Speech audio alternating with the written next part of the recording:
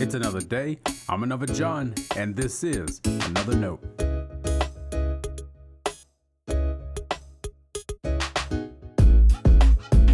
Today's edition of Another Note is titled, Make Yourself at Home. Our scripture reference today is Exodus chapter 24, verses 15 through 18. As always, may the Lord add His blessing to the reading and hearing of His holy word.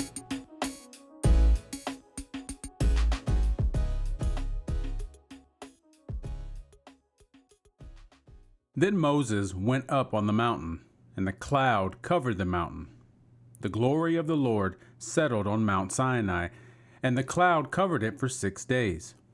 On the seventh day, He called to Moses out of the cloud. Now the appearance of the glory of the Lord was like a devouring fire on the top of the mountain in the sight of the people of Israel. Moses entered the cloud and went up on the mountain. Moses was on the mountain for 40 days and 40 nights. This is the word of our Lord. Thanks be to God.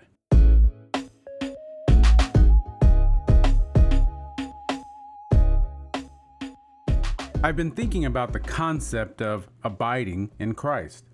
That's been a part of my last 2 sermons, and I'm sure it's been a devotional topic at least once. Part of that is the structure of the Revised Common Lectionary. The daily readings aren't random.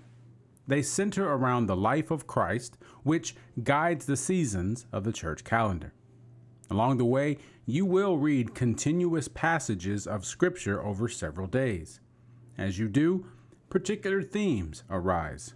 Over the last few weeks, one of those notions has been to abide. It's good to have a structured approach to Bible study and devotion.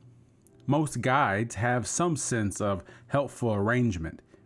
If you're going to build a house, it's good to do so with a plan. And that's what these tools provide. Some are even called Bible reading plans. So, if you're hoping to build a walk with God, find a good plan.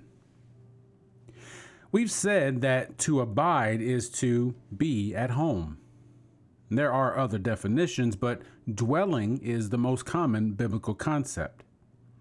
And it's not only in John 15, where I have done most of my recent thinking about abiding. Abiding is throughout Scripture. We see it in today's reading from Exodus 24. This is a monumental moment for the people of God. Think of this mountain scene as they're writing their names on the dotted line. God had made a covenant with them. Moses now goes up to the mountain to receive the commandments of God. The people watch with fear and awe. The text says that a cloud covered the mountain. When you read of a cloud in Scripture, chances are it's a sign of God's presence. And then the glory of the Lord settled on Mount Sinai. God's glory settled on the mountain in front of the people. Read it this way to appreciate what God did. God's glory abided over the mountain for the people to see. This is another example of God's desire to abide with us. What's important about this example is that God offers the people a way to learn to abide with God. And that's what the commandments are. They aren't mere rules and regulations. They're the wisdom of God. Much later in God's story, in John 15, Jesus picks up this idea.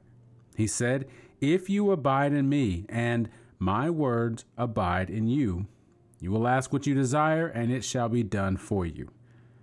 God abides with us through the Word, Christ Jesus, and through the Word, Scripture. All that to say, the Word of God is a plan itself. The Bible isn't classroom material. It's God's gift that teaches us how to abide with the Lord, to make ourselves at home with the Creator of all things. Stay blessed.